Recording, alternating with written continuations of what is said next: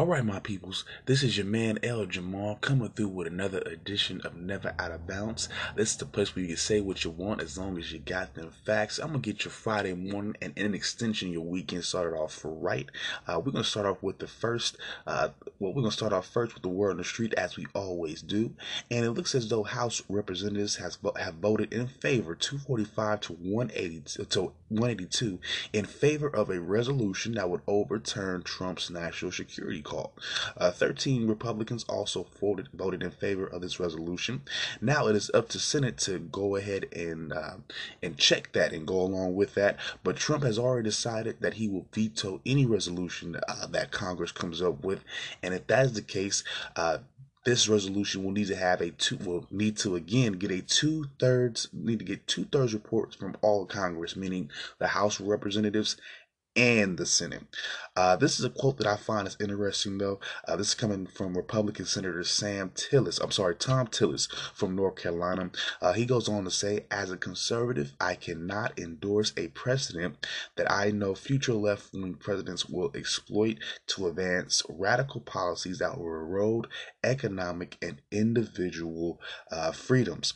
Now, I find this quote very interesting because, again, it is coming from a conservative, from a Republican. So you figured, we have a Republican president, we have a Republican-backed Senate. You would figure they would have his back, not necessarily to some conservatives. I'm not saying all of them, because there are certainly some that have decided to go along with Trump's veto, but there's already a few vocal representatives that are against this. But from what I'm getting from this comment here by Senator Tillis is that he feels that if Trump is able to have his way with his wall and go to the extreme, to whatever extreme that is, he's saying that the next, Democratic president will also do the same in terms of something liberal. Now, we don't know what that is, but of course, something probably, who knows, but apparently there's already those divides. Of course, there's always been divides amongst conservatives and liberals, but again, you're starting to see where there's somewhat of a divide. I've been saying this for a while now between the Republican Party. You're starting to see this pro-wall faction that Trump is trying to push. He's been trying to push this. They've been there, but however, you're seeing a growing contingent of people who's getting tired of the mess. They don't want none of the hang-ups in Washington right now. They kind of want things to operate smoothly. They've been seeing kind of what happened. They saw what happened with the shutdown for 35 days, and they're trying to avoid something like that. And don't get me wrong, the argument that the Republicans pushed in the beginning, the national security argument is still there. They're still worried about crime coming into this nation through illegal immigrants, but it does not seem to me that they're willing to commit that much money, at least because Trump, of course, was talking about $5 billion for that part of the wall, which I think is egregious. Which I'm starting to feel that many of the Republicans are starting to see that it is egregious, especially when we have so many ways in which we can actually combat that here, or we can actually put in less money and still get the same results. $5 billion for a wall along the Mexico border, just to fortify that. 5 billion. I don't think, in my opinion. I mean, of course, I don't know logistics and all that, but I think the 1.4, I think it was 1.3 or 1.4 billion that Congress eventually actually decided on earlier this month would actually suffice, as opposed to 5 billion. Again, $5 billion is egregious, especially when when we will be told eventually that we are in debt. We are in debt to these certain nations. Then why are we spending $5 billion on a wall? That's where the next question is going to come up in. So I get it. There is a split amongst Republicans now, basically about this wall. They do not seem well, and again, and as the days go by, it's more vocal. You'll start to see a more vocal Republican contingent that is against this wall. I'm not too sure what Trump's solution is now, but it looks as though, in my opinion, that the Senate will eventually vote for this resolution, and it will be on Trump's watch to either veto it, and once he vetoes it again, like I said, it will go to a vote between the Senate. It will be on the Senate and the House of Representatives vote, and it has to be a two-thirds majority between both parts of Congress. So, I mean, there is a chance that after the veto, it could all fall apart again. It could split up again. That's what Trump is hoping. He's hoping that if he vetoes it again, there's no way that they could be two-thirds control, or two-thirds two-thirds of the Congress in favor of a resolution that would stop the emergency. He's hoping that everything kind of breaks down right now. He forces Congress' hand, and I guess either they close down again because they can't get along, or the majority of Republicans or the rest of Republicans sign off on what he wants to do. So it looks to be a stalemate right now in Washington, and it doesn't look to be an end in sight at the moment. Moving on to go into some other Washington news. Of course, we all know about Mr. Michael Cohen, Trump's former campaign lawyer. He was being questioned by the Senate, of course. We all know about his trial that is going on right now. I'm going to start off with the first thing that I was able to, well, the first important point that I saw, and this was referring to Trump's taxes. This was a quote said by Mr. Cohen himself. He went on to say what he didn't want, not being President Trump, was to have an entire group of think tanks that are tax experts run through his tax returns, and they'll start ripping it into pieces, and then he'll end up on an audit, and he'll ultimately have taxable consequences and penalties, and so on. So we already get an idea of why we still have not seen Trump's tax returns.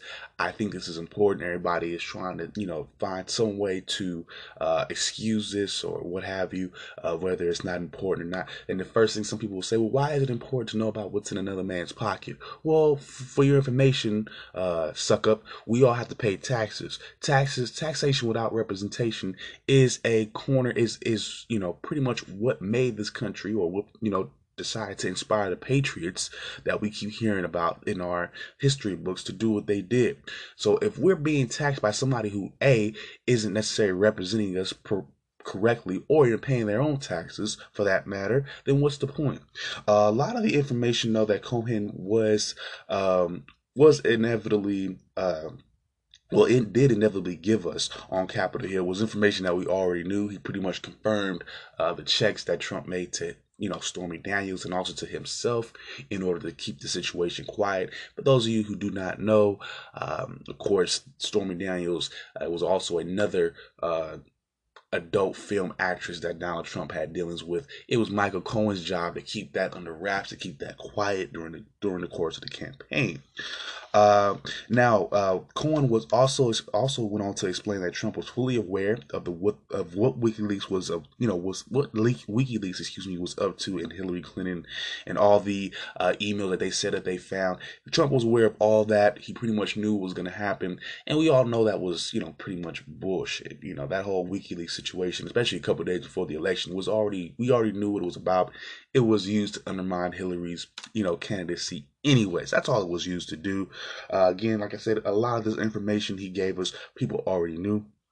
And like I said, and to further going on that, Republicans and Democrats both believe this really won't have an effect on Trump as it is, or at least at least for the Democrats, how they're already going to be pursuing him and eventually gonna try to come up with a plan of impeachment once they hear everything out from Robert Mueller. That's pretty much the Democrats.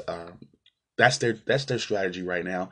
They're gonna keep questioning him, trying to reveal some things, and they'll wait on what Special Counsel Robert Mueller is going to find out that Russian investigation. So they'll wait on that, and then after they get their information, I think they'll be able to make a decision on whether or not they want to move forward with impeachment in terms of Trump. Again, it'll be a little bit hard since they do not control the Senate, but like I said, that is their goal right now. For the Republicans, they're basically they're still in support of Trump. The majority, that is, they are pretty much going to discredit, at least on a legal level, they're going to try to discredit Mr. Cohen throughout the process. They pretty much done that already. They're already referring. He's already been referred to the Department of Justice by members of the GOP for what they claim to be perjury. With that being said, I think a lot of this is true. Again, is already a paper trail. Mr. Cohen was also able to bring in a check that Donald Trump wrote for him in order to keep things, hush hush. So there is a paper trail. There is some evidence of Trump misdoings. They have not been able, well, at least from what I've been able to gather, they have not been able to finish the Russian investigation yet. But there is some sort of low level corruption here. But again, another quote that I'll take. This is from a GOP operative by the name of Doug Hay. He went on to say accepting things like this was a big part of the buy-in on Trump. So I'll leave it I'll leave it at that. Pretty much people knew what they were getting into when they were dealing with Trump. They understood that there would be some negative aspects to him, but for obvious reasons, or for maybe just the anti-Hillary reasons, and we were just so tired of Obama reason that they say we'll take a chance. It's worth it. Basically, his constituency is okay with the false deeds that he's been doing, and even for what it's worth, that part the negative, the drama, at least with the paying off of porn stars and all that for in its own for its own situation. I won't give him I'm more so critical of what he's been doing as a president. The extracurricular activities, like I said, with the Stormy Daniels, that doesn't really ire me. My issue about it was that he spent so much money to keep those hoes quiet and to pay them hoes, but at the same time, he only gave the working class citizen a 2% tax credit. And then you'll have Republicans themselves saying we don't want to give people a bigger tax credit because the working class a bigger tax credit because they'll go use it on booze and prostitutes. I've heard a GOP lawmaker say that, referring to tax returns. So when I hear that from a GOP senator, somebody who makes the laws and feels that way, and I turn around and look at the president who's willing to just pay hundreds of thousands of dollars on holes, and I'm saying, well, why are we being hypocritical? It's just hypocritical, pretty much. And I don't like the hypocrisy going on, and it's distracting from the bigger issues here. Now, finally, before I move on, I got one more big story. This one is closer to home, and there is another teacher strike going on in California. This time it's going on in Oakland.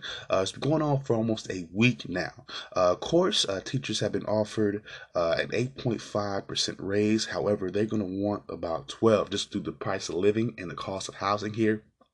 I can see why. Same situation we're dealing with in LA. Like I said, high housing costs, high cost of living. It's making it very difficult for teachers who do not make really ends meet in a lot of cases, especially new teachers.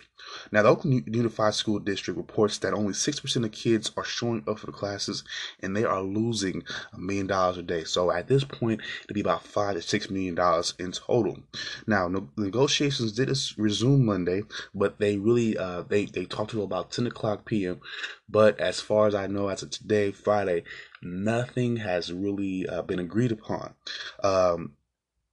Now, the school district met up with the teachers as well as State Superintendent Tony Thurmond. Now, of course, he was elected last year in that election. This is a very important time to see what Tony's going to, chance to see what, Tony Thurmond is going to do.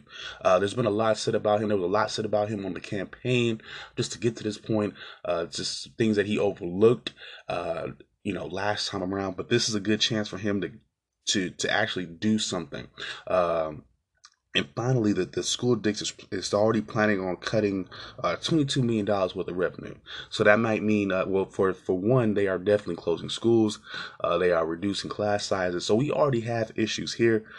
Again, the teachers need to get paid. And I'm not too sure why, school districts and just cities in general and state governments are so lax in terms of their funding of schools, to the point where it's almost basically like school districts are basically left on their own devices. Again, this is why our school system is not as good as it is if we were to rank it on a international scale. We're only about 16th. Not all of our students go on to college. They either can't afford it or they can't go because they haven't been given a proper education. This is the biggest issue here, especially for minority children. Schools are pretty much the first line of defense in terms of, the crime and the poverty that they have to face. So if you're taking away the schools, if you're not providing adequate enough teaching for these students, then basically you're telling these future children, fuck you, pretty much. We don't care about your education. You obviously don't, because you pay the teachers. You give them a situation. You give them adequate classroom sizes, adequate money for supplies, and we don't have that across the board. You can sit there and keep saying that we're broke. Okay, well, if that's the case, um, actually invest in the future by investing in your children. It'll come back to you. Educated children will have money, and they'll be able to pay your dumbass taxes, California. You're not educating anybody, so therefore nobody is going to get paid nothing. So you'll be in a situation like you're in now, California. Nobody wants to pay you. Everybody's moving. Nobody wants to be here. I'm not too sure what California. I'm not gonna lie to you. Just through all the teacher strikes that I've been seeing the last few weeks, and the housing crisis in general, and just all that I've seen, I'm starting to say this. I'm just gonna say it right here. This is kind of an overrated place to live. I'm just gonna leave it like that for now. California is kind of overrated to live in. But for now, I'm going to take a quick break. And when I come back, I'll be going over some college basketball. I'll be going over some, we have it. Well, the tournament's coming up. March Madness is coming up. So we're going to be going over some tournament seedings right now. I'll be going over the top 4 seeds for today. I'll also be going over some of last night's scores as well. All right, y'all. I'll be right back. All right, y'all, we are back. And like I said, I was going to talk some college basketball. We are in March, so we only have a few days away until the tournament is upon us. For those of you not know about the big tournament in the NCAA world, every year there's a tournament held in March between 69 teams to determine the national champion of college basketball. Again, it starts off with about 69, 68 teams, and it dwindles down to 32. Then the Sweet 16, which is the best 16 teams in the nation. Then you have the Elite 8. Then you've had the Final 4, and then you finally finish off with a national championship. Like I said, there are 69 teams that will be participating in total. Over the next couple of episodes, I will be going over the top 8 seeds, and also we'll be going over some bubble watch as well. Basically, the teams that have some work to get in the tournament, they may or may not make it. We also will be going over the conference championship. I'm sorry, the championship tournaments for the conferences as well. At the end of the year, there's always a regular season champion of a conference, which is basically the team with the best record. Then they also have a tournament. The tournament is usually, you get some extra hardware for it, but usually it's pretty much for tournament season seeding, really, and just eligibility factor. If you're able to go through that conference tournament, the conference tournament, you pretty much have a good shot at making the NCAA tournament. But before we get too far away with explanations, let's just get right into it. I'm gonna go, like I said, today I'll be going over the top 4 seeds. Also, like I said, the top 4 seeds, and just giving you guys a little bit of information on who they are. Let's go through these top number 1 seeded teams right now. We have Gonzaga, 27-2 coming out the West Coast Conference. We got Virginia 24-2 coming out the ACC, as well as Duke. They're both coming out the ACC, and then you got Kentucky. They are 24-4. So these are all the teams that are seeded at number 1 right now. The tournament will basically be in brackets, of course, and they will be playing the lowest ranked team in each bracket, so the number 8 team in each bracket. Moving on, we're going to talk a little bit about these guys here. Gonzaga pretty much has the easiest schedule of pretty much anybody in the number 1 seed that has a number 1 seed. Duke has lost two of his last 3 games without Zion Williamson. He is out with a high ankle sprain. They will be playing North Carolina in a rematch March the 9th, so that will pretty much be a determining number 1 seed game. It will also determine pretty much who wins that ACC title. I do believe that Virginia actually is in that mixed up for that conference title as well. I think Virginia probably does have the best defense of all the teams up there in the ACC. However, Duke scores about 85, almost 90 points a game, so they're good offensively. So look for these teams to pretty much hold on to their number 1 seeds at the moment.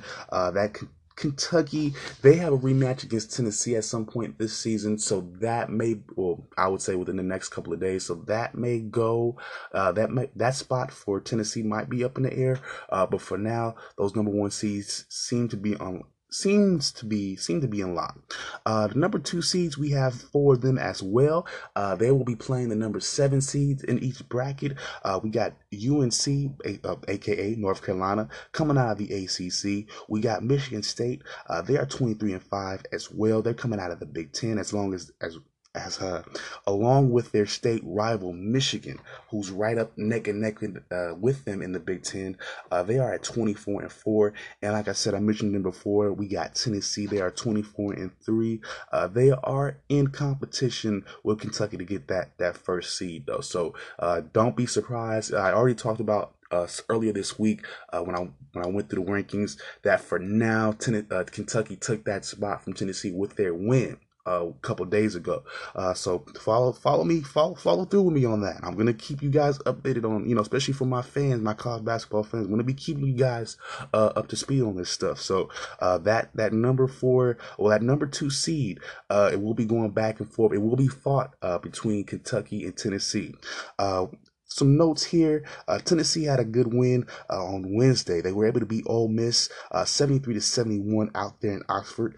They also will play Tennessee today, so that will be an important game to see. Like I said, that will go a long way in determining who gets that number one seed. Of course, LSU is in the mix for the SEC title, so it's a three-way race for the conference title, and it's a two-man race in the SEC for that top number one seed for the tournament.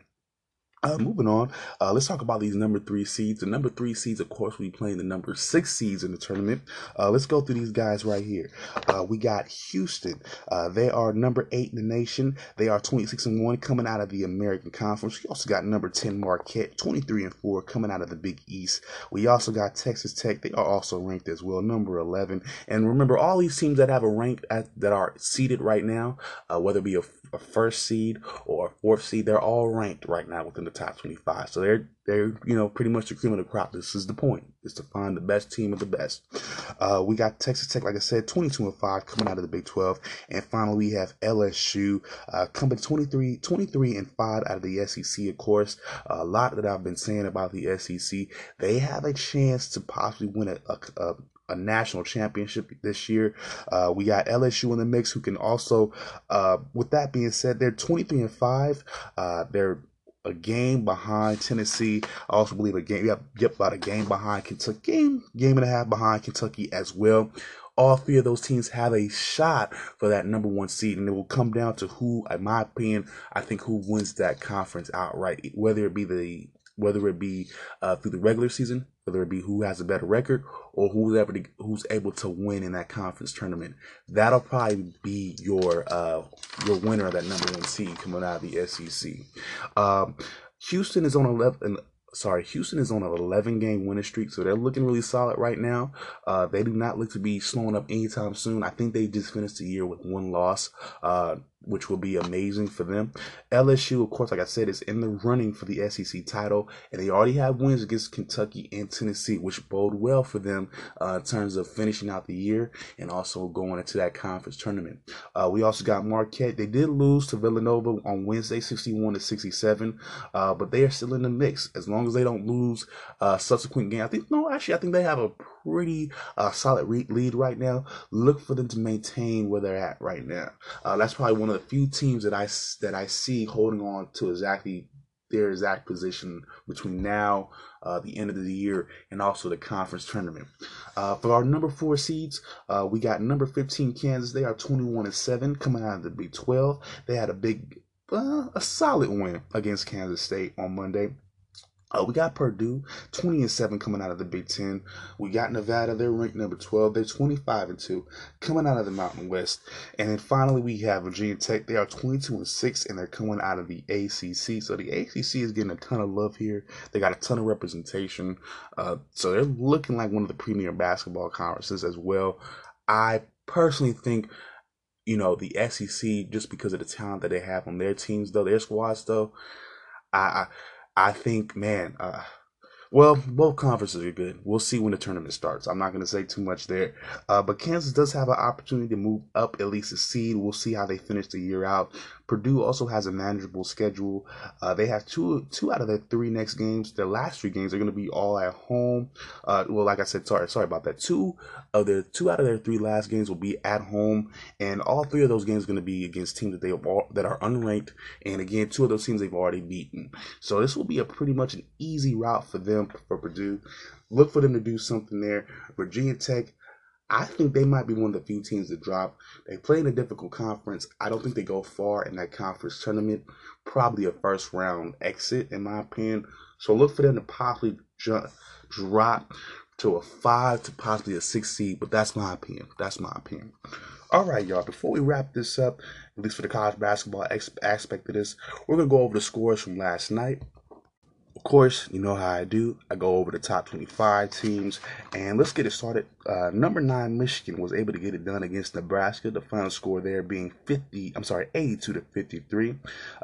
Number 24 Wofford out there in Spartanburg, South Carolina. We most recently mentioned them. They made their first appearance on the top 25 this year. They were able to get a win against Chattanooga out there in Tennessee. 80 to 54 is going to be the final score there. Let's go over the stats real quick for that one. For Wofford, they were helped out by their forward, Cameron Jordan. He had 14 points, 10 rebounds, and also 2 assists. Their guard, Fletcher McGee, had 18 points, 3 rebounds, and 2 assists. For Chattanooga, they got help from their 2 guards, David John Baptiste. He had 10 points. Also, Donovan Totley had 16 points and 6 rebounds. Wofford moves on to 25 and 4. Chattanooga is now at 12 and 18. Moving on, the number 1 team in the country, Gonzaga, put in some easy work against the Pacific. 86 to 66 is the final score there. And finally, you got Washington losing to Cal in a game that they really shouldn't have lost. The final score here is 76 to 73. Of course, let's go through the stats on this one as well. For Washington, they were led by their 2 guards, David Chris, 32 points, 3 assists, and also Jalen Noel, he had 22 points. Their star defensive player, Matthias Thybulle, he really didn't show up. He only had about 6 points. Yeah, trust me. And if we go through these stats here for Cal, you'll understand, like, he's supposed to be, Thybulle was supposed to be this top defender, coming out of the Pac-12. He's supposed to be stopping everybody. Washington was supposed to be, this up and coming, team that just made it into the top 25, and they might have a shot at the tournament. Not after this game. I did not like the way that they played. But let's just get into Cal, what they were able to do. Darius Menil, he had 19 points. For Connor Vanover, he had 18 points and 7 rebounds, And their other forward, Justice Suing, had 14 points, 8 rebounds, and 6 assists. Cal, of course, is at 6 and 22. Washington was at 22 and 6. Again, I did not like that loss for Washington. Even if they, in my opinion, when I see a loss like this, even if Washington was able to make it to the tournament, just a loss like that does not bode well for me. I just feel them losing early, because who loses to a 6-win team, really? And mind you, Cal was at home. Cal had some of the home crowd there, if you want to give them that. But again, you don't lose to a 6 and 22 team when you're on the bubble as is. It's hard for me to take Washington seriously right now, and the Pac-12 in general, in terms of this year, has not been up to par. And I'll be the first person to say that. Stanford hasn't really played up to expectations, and Oregon has fallen off the wagon, and I'm sad about that as well. But it'll be interesting to see who of the Pac-12 is gonna make it to the tournament. I think the money is still on Washington, but they just look so bad right now, and I don't know how well they do in the tournament. Just looking at what I see right here.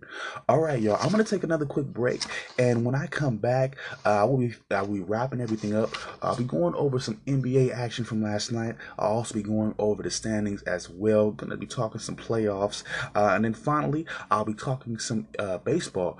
Bryce Harper has a new home. You may or may not be surprised about where that's going to be, though. All right, y'all. I'll be right back. Hey, we jamming. All right. We're going to keep it loose for Friday. We're going to wrap this up. You know how we do. I got some NBA action to go over. We're going to talk some playoffs as well.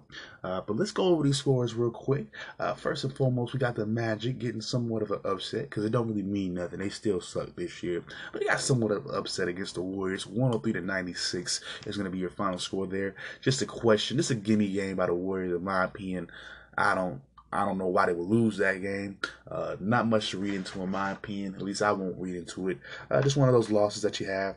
96 to 103 is the final score there. We got the T Wolves. They lost to the Pacers last night, 115 to 122. Let's talk about the finals. Let's talk about the final stats there. For the Wolves, of course, Karl Anthony Towns had another monster game. He's been having a few lately. The past few games, he was scoring like 35, 32. Something like that, 36 in one game, I think, versus the Kings. Well, last night he had 42 points, 17 rebounds, and also 4 assists. So, I don't know if he's as soft as Jimmy Butler wanted to say. Maybe he just didn't have the right, the right situation around him. And of course, a performance like that, you'd love to see the young man get a W if you're scoring 42 points. But again, the team around him, is, especially without Jimmy Butler, is, I think it leaves a lot to be desired. Jeff Teague was the second highest scorer last night for the Wolves. He had 13 points, 6 rebounds, and 5 assists. For the Pacers, they were led by their big man, Bojan Bogdanovic. 37 points for him, 7 rebounds, and also 4 assists. TJ Leaf had 18 points and 3 rebounds off the bench. Moving on, we got the Cavaliers getting it done against the Knicks, 125 to 118 in a battle of two garbage Eastern Conference teams. Nothing to read into there. If it was last year and LeBron was still on that team, we probably would break that game down. But no, it's not important now. The 76ers were also able to get it done against the Thunder. 108 to 104 is the final there. Let's go over the stats there as well. For the Sixers, they were led by their small forward, Tobias Harris, doing a lot of good things since he was traded there. 32 points, 5 rebounds, and also 3 assists. Jimmy Butler, the old guard, he had 20 points, 8 rebounds, and 8 assists. He's everybody's big brother. He has big brother tendencies. I would like for him to stay. Hopefully, he stays with the Sixers for a while, helps them build something. The mentality, I still kind of am, and I'm a little bit down on him for what he did with the Timberwolves. Of course, that probably wasn't his team that he wanted to play for, so on and so forth. But just his mentality there, and just what I heard, just the trouble there, and even now, every now and again, with his attitude with the coach there in Philadelphia, I just think he just needs to calm down and just be happy for a little while. Just win and be happy. Accept it for what it is. You're a good player. Your team around you, the teams around you for the most part, with the exception of those Bull teams, they've been solid. Just win. Just win and be happy. Smile a little bit. I saw him on the cover of Sports Illustrated recently. He finally cracked a smile for the first time. I'm like, bro, good for you. And then win some more games. Moving on, we got the Jazz. They were able to get it done against the Nuggets. Now this one is somewhat of an upset as well. 111 to 104 is the final score there. Let's go through the stats of that one. For the Jazz, they were led by Donovan Mitchell. He had 24 points, 8 rebounds, and also 5 assists. Kyle Korver was able to get 22 points, 3 rebounds, and also 2 assists off the bench. And Rudy Gobert got 16 points and 8 rebounds. Excuse me. For the Nuggets, their power forward Will Barton got 21 points, 13 rebounds, and also 3 assists. Jamal Murray got 21 points, 4 rebounds, and 3 assists. And their other big man, their center, Nikola Jokic, got 16 points, 13 rebounds, and also 7 assists. Moving on, let's go through these standings real quick. Starting in the Eastern Conference, we got the Bucks, 47 and 14. They are the number 1 seed right now. The playoffs were to start tomorrow. Pretty much, I would give them a favorite. I would have them as a favorite to win the East. They look to be the most balanced team, and the cool part about them is, well, I'll explain when I get to the Celtics. I'll talk more about the Bucks when I get to the Celtics. Moving on to number 2, we have the Raptors. They are currently at 45 and 17. The Kawhi trade has been working for them.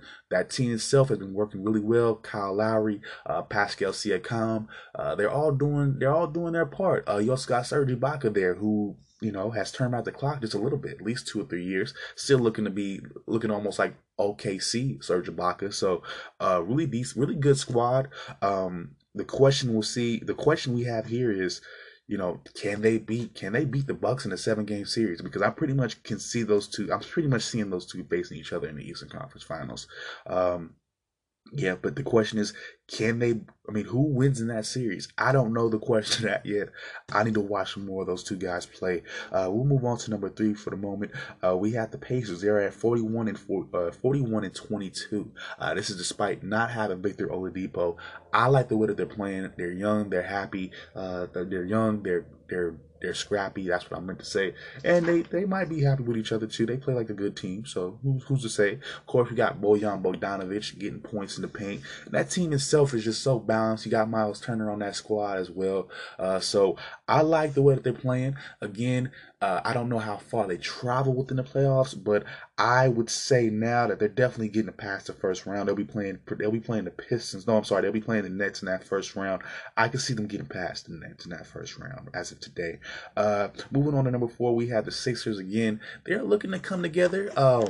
I think Jimmy Butler needs to just let things go and accept things for what they are and just keep on winning, keep on striving. There's a lot there. I mean, as far as I know now, is a lot of the drama has stopped. He seems to be positive. Like I said, I saw him on the cover of Sports Illustrated not too long ago, smiling with his teammates.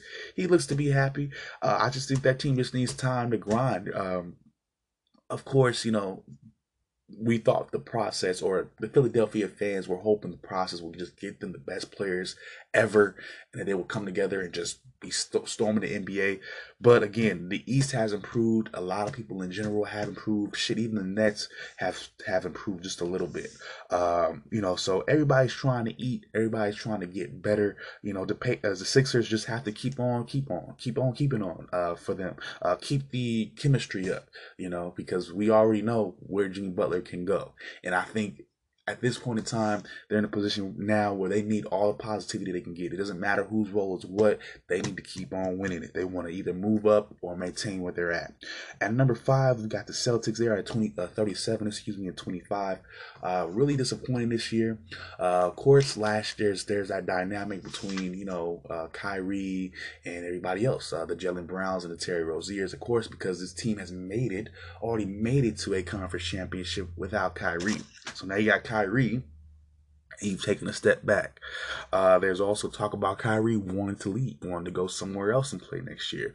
Of course, there was that contingent out there that's still saying that he could end up in New York with Anthony Davis and Kevin Durant. Again, we'll have to get there. When we get there, we'll see it. For now, the Celtics, they're not playing at the par. I'm not too sure whether it's coaching, whether it's, whether it's lineup changes or however have you. A lot of people aren't getting the same burn that they used to, and therefore burn I mean playing time, and by that and because of that, a lot of these players are not looking the same looking the way that they were last year. Jaylen Brown has fallen off somewhat. Terry Rozier has fallen off somewhat, only because he's not getting enough playing time to keep those skills up. In my opinion, I still think they both have skills. That team is really deep in all reality, but I think they don't get a lot of burn. A lot of people don't get enough burn on that squad so they can get their skills together, so they can stay consistent. Terry Rozier does not get enough time on the court. I'm sorry. And because of Gordon Hayward, a lot of people are not getting enough time on the court. So, just again, it's just a matter of cohesion with them. It doesn't look like they've really blended together. Forget, how good they are. Who's on that squad? Do they like each other? They're not. They don't seem to be happy playing with each other. They don't seem to be a team. They just seem to be a group of individuals who happen to all wear green and white. That's where I'm at with them right now. Moving on to number 6, we got the Nets in here at 32 and 31. At 7, we have the Pistons at 29 and 31. And then finally, bringing up the rear, we have the Magic at 29 and 34. Moving on to the Western Conference, we got the Warriors, of course, on top, 43 and 19. Of course, they dropped the game last night to the Magic, but that's not going to, in my opinion, that doesn't do anything. It's just one of those gimme games they give up every year. They're still looking to be in the driver's position position in terms of the Western Conference. Definitely like the number 2 team, the Nuggets, 42-19 here. They have a lot of depth. They're young. It does not look like anybody is in the midst of any contract discussion, so they'll be keeping some of these people for a while here. And if they don't get it done this year in terms of a conference championship, they will definitely be in the running next year, especially if Durant leaves the Warriors. So definitely they're looking to be like the number one, it's the Spurs. They look like the Spurs, what the Spurs used to be, right there next to the Warriors. Competing with them, giving them a challenge. We'll see how this playoff run goes. I definitely think they make it past the first round. They'll be playing the Spurs, so it'll be a good chance to see just how far they come along. At number 3, we have the Thunder. They're currently 38-23. They're definitely in the mix for a top seed, in my opinion. Paul George having one of his best years. Russell Westbrook, they could say what they want about his efficiency. He's definitely a reason as to why this team is winning the games that it's winning. I will not take that from them. Again, he's averaging a triple-double again for the third year straight. The Thunder are looking really good. They're definitely going to win that Northwest Division, in my opinion. Well, they're tied with the Blazers, so that division could go either way. But this conference is just so competitive. I mean, of course, we got the Blazers at 4 right now in the division, in the conference. But they're tied with OKC for what it's worth, and that's with Evan Turner on that squad. That's with Rodney Hood on that squad. So, I think, a lot of these teams, especially with the Blazers, I mean, they're like one good player away. I mean, just looking at what I'm able to see right now, we're able to have a game lead on the Rockets. And they got James Harden and CP3.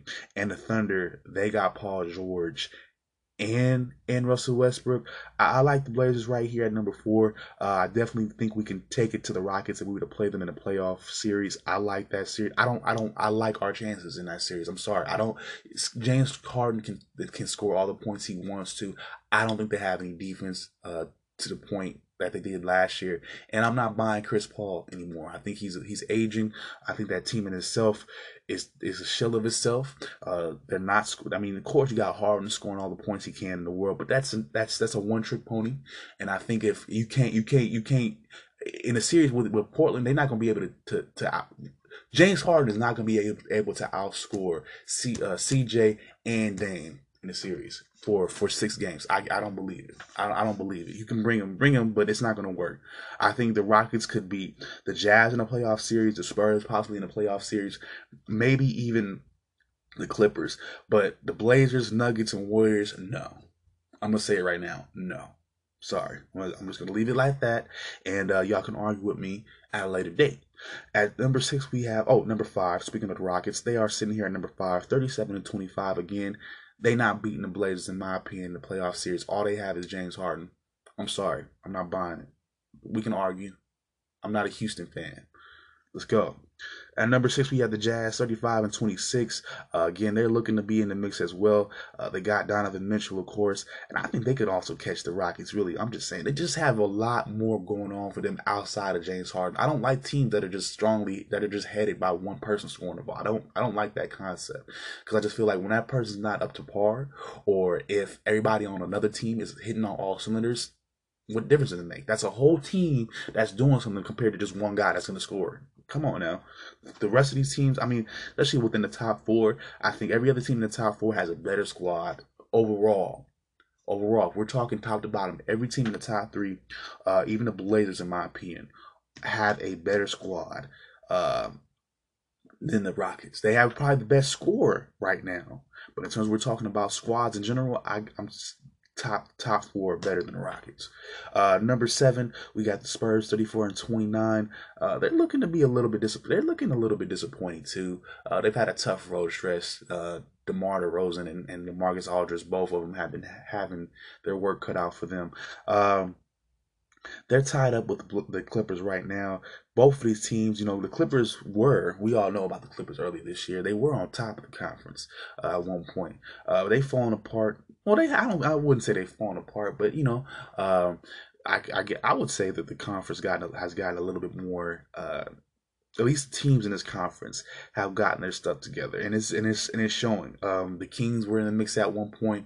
They're kind of losing their ground. So a lot of teams that a lot of teams that we pretty much knew were going to have a spot are now holding on to their spot and they're getting their spot. So nothing really to be surprised about here. We pretty much saw this, happening. I'm pretty sure everybody had the Warriors on top.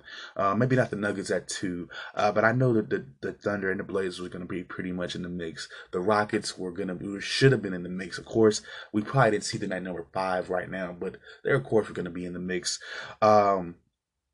And of course, the Jazz, the Spurs, these are all teams that we pretty much knew were going to be here. The Kings threw us off for a second. The Clippers, they had a run for a minute. They were on top of the conference, the Western Conference for a moment. But things worked themselves out, and you see where we are now, where we figured we would be. Now, before I wrap everything up for today, I have one more big story to talk about. Of course, we've been waiting on this for a while now, especially since Manny Machado decided to sign his contract. But it looks as though Mr. Bryce Harper has decided to take his talents to Philadelphia. He signed a $130 million 13-year deal with the Phillies a couple days ago, and there will be no trade or no opt-out clause. This is pretty much the biggest contract being signed as of now, especially after Giancarlo Stanton's 13-year, $325 million extension with the Marlins, which eventually became the Yankees because that's where he got traded. So, I say $130 million for Bryce. No, that's $330 million. Sorry. So, 13 years in Philadelphia, no opt-out, no trade clause. I guess Philly really wanted a winner. They wanted to be a winner so bad. Of course, Bryce Harper is a MVP, league MVP. He won that in 2015. His numbers are, of course, there. 279 average, 184 home runs, and 521 RBIs thus far in his career. He is 26. Now this year he will be paid $30 million in salary and a signing bonus. So he's getting paid. He's going to be getting paid at least $20 million throughout the whole entire his whole entire contract a year. So he's getting big money. My thing about it is just on a baseball standpoint and what it means for the Phillies and all that. Looking over that roster again, and I don't want to. It's just hard to say. And I had the same question with the Padres. It's like y'all made these big splashes. Y'all wanted to get these well-known names and everything. Now, if you look at that Phillies roster outside of Bryce Harper, I'm sorry, I don't think that roster gets you. I don't get me wrong. I like to pick up. How do I want to word this? Here we go. The Phillies were in contention for that AL East up until at least the last couple weeks of the season. That means they had a capable squad. That means they could have made the playoffs, but again, they fell apart. Atlanta wins it. I'll be honest with you. I don't see where Bryce Harper pushes them over the hump. Don't get me wrong. I still think they're a playoff team, possibly. I can't even say that they're a favorite to win the NL East. I mean, you still got Atlanta there. Of course, Washington takes a step back, but without him, I mean, they're still kind of the same team. They're still a borderline playoff team without him. Who else we have in the NL? Of course, you have the Marlins and the Mets, who of course they're not in the discussion, but I don't think this makes the Phillies an outright winner right away. And I still think they have work to do. And hopefully they still have some signing cap to work with. And that's my best bet for them, because even with this pickup, we saw what Bryce Harper was able to do the last few seasons with Washington. And they're in the same division as well. He's had decent numbers. He's there, but the main point that I wanted to say is there's also been a drop off in those numbers, and two, it's not like he's taken the Nationals anywhere past the first or second round either. So you have that, and then so basically you pay for a good player. Don't get me wrong. The numbers don't lie. I'm talking about the overall, the big picture impact. Where have the Nationals gone with him? I don't think bringing him in just automatically makes Philly a winner. I think it definitely boosts their chances. But again, I just don't see who else is on that roster to really warrant, oh my God, this is a big move. I think, for the money, Bryce Harper made a decision for the money and he took it. And I think that part about it is fine. But from a Philadelphia Philly standpoint, does that make you a World Series contender right away? No, no. I honestly, I still think they finished third in the division. I say it here. Even with Bryce Harper, Philadelphia finishes third in their division, and they are a fringe playoff team. That's the best I can give you. All right, y'all. I'm gonna call it a wrap for today. And my next episode, I'll be going over some college basketball. Of course, I'll be going over the rest of the top 8 rankings, the top 8 seeds for the tournament. We'll also be going over some top conference tournament action as well. I'll be talking to you about what that's about, what that process is. Previewing some matches for you guys for the conference tournaments, and then also want to get into some football news as well. Nick Foles has a new team. Wanted to get a little bit more into what that Robert Kraft situation is. For those of you who do not remember, Robert Kraft was arrested last week in a prostitution ring, and he has been charged, if I'm not mistaken. So we will be talking more about that, and also the word on the street, and whatever news comes my way on that realm. All right, y'all, we're going to call it a wrap for today. If anybody hasn't told you yet, I love you. Y'all take care. One love. Peace out. Oh, and if you're looking to get in touch with me, hit me up on Facebook at El Jamal Adjani. That is ELJAMAHADJANI. The same for the Instagram as well, El Jamal Adjani. If you would like to support me and give me some help out, I do have a PayPal account that is under my name, El Jamal, of course. That'll be a big help. More so, I'm looking for some interaction. If you're liking what you're hearing, please hit me up on Facebook. Please hit me up on Instagram. Connect with me there. I'm all about trying to, connect with some people, understanding where they're coming from. Just trying to talk to everybody. And go from there. Trying to really take this to the next level, guys. So any advice, any suggestions, please feel free to talk to me. This is the perfect time to do so, and it's perfect since we're all social media connected. Please, if you don't have anything for a donation, that's perfect. Just interact with me. Give me a hi. Say hey, how you doing? Good luck here, or work on this. I like to hear this. Can you talk about that? Anything you need, come talk to me. I'm around. Like I said, much love. Y'all have a good weekend.